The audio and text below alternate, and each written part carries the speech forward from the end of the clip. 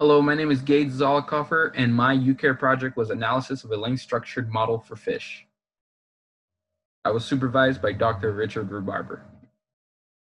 As some of you who fish may know, the white perch fish are not native to Nebraska and are actually, in fact, also invasive. The population accomplishes this by exhibiting stunting or by dominating the overall population despite being the smaller fish. In order to measure this, we can observe the convergence of the total population using a length-based model. Our length-based model that we used was proposed because it was easier to collect length data than age data.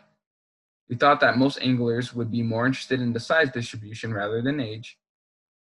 We also decided that length would be more applicable to the life history parameters being more relatable to a length-based model rather than a age-based model. Lastly, it was more tractable to a mathematical analysis. One of the core elements of the length-structured model is the population vector. The population vector shows the state of the population. The vector uses a time step, which is constant and is determined by the behavior of species or by data collection. Each element is determined by length. So P of 0 would be the newborn fish, and P of n would be the population of the largest fish possible. Each time step, a fish can either stay in its length class or grow into the next length class. In order to calculate P of t at a given time step, there are a few more parameters that we use. L sub I, which is the average length of fish at a specific ith stage. S of I, which is the survivability of a fish at a specific ith stage. F of I, which is the fecundity of a fish at a specific ith stage. And lastly, P of t, which is the probability that if ith fish survives, it grows into the next stage. Using these parameters, we were able to use a model of the form P of t plus 1, which helps us traverse through time steps.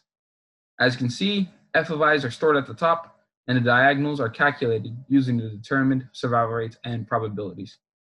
This is similar to an age-based model, however, it's based on the length of the fish. Concerning the biomass of a fish, the mass of the fish was computed using length classes and a coefficient alpha.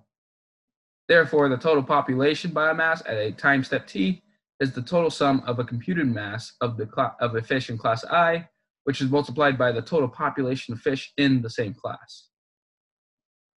There is also a nonlinear system in place that is strictly decreasing and is continuous in order to calculate the probability of a fish growing larger.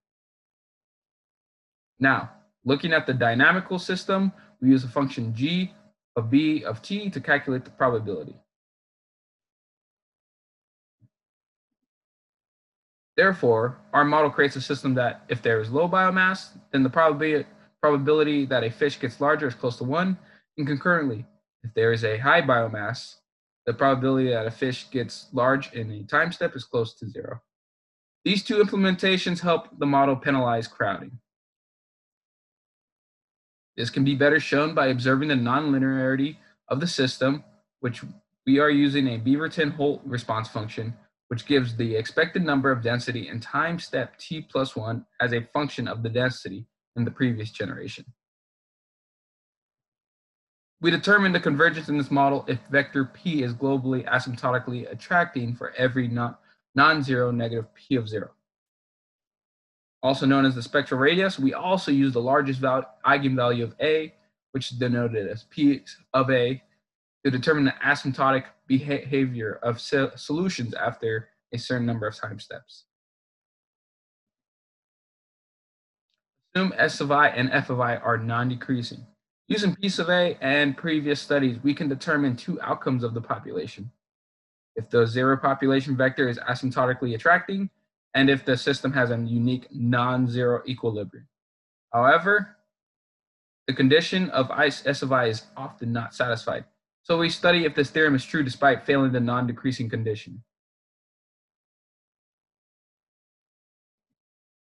We do this by altering the survival rates to a non-decreasing state. This allows us to take a different approach to the main theorem and allows us to explore the results. Each simulation was done with a different initial population than before. and the limiting population is shown below. The first 15 trials are shown. However, all tests had the same results in each example. The first type of survival rates simulated were sequential patterns, giving convergence to 0.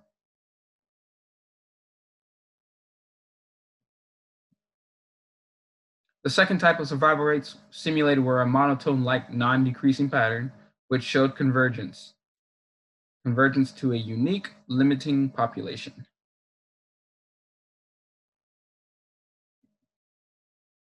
The third type of survival rates simulated were steep non-decreasing patterns. These dropped down significantly as length class increased. This example shows convergence to a unique limiting pattern.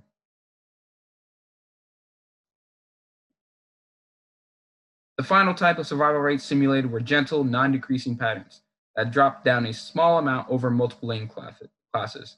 This example converged to 0.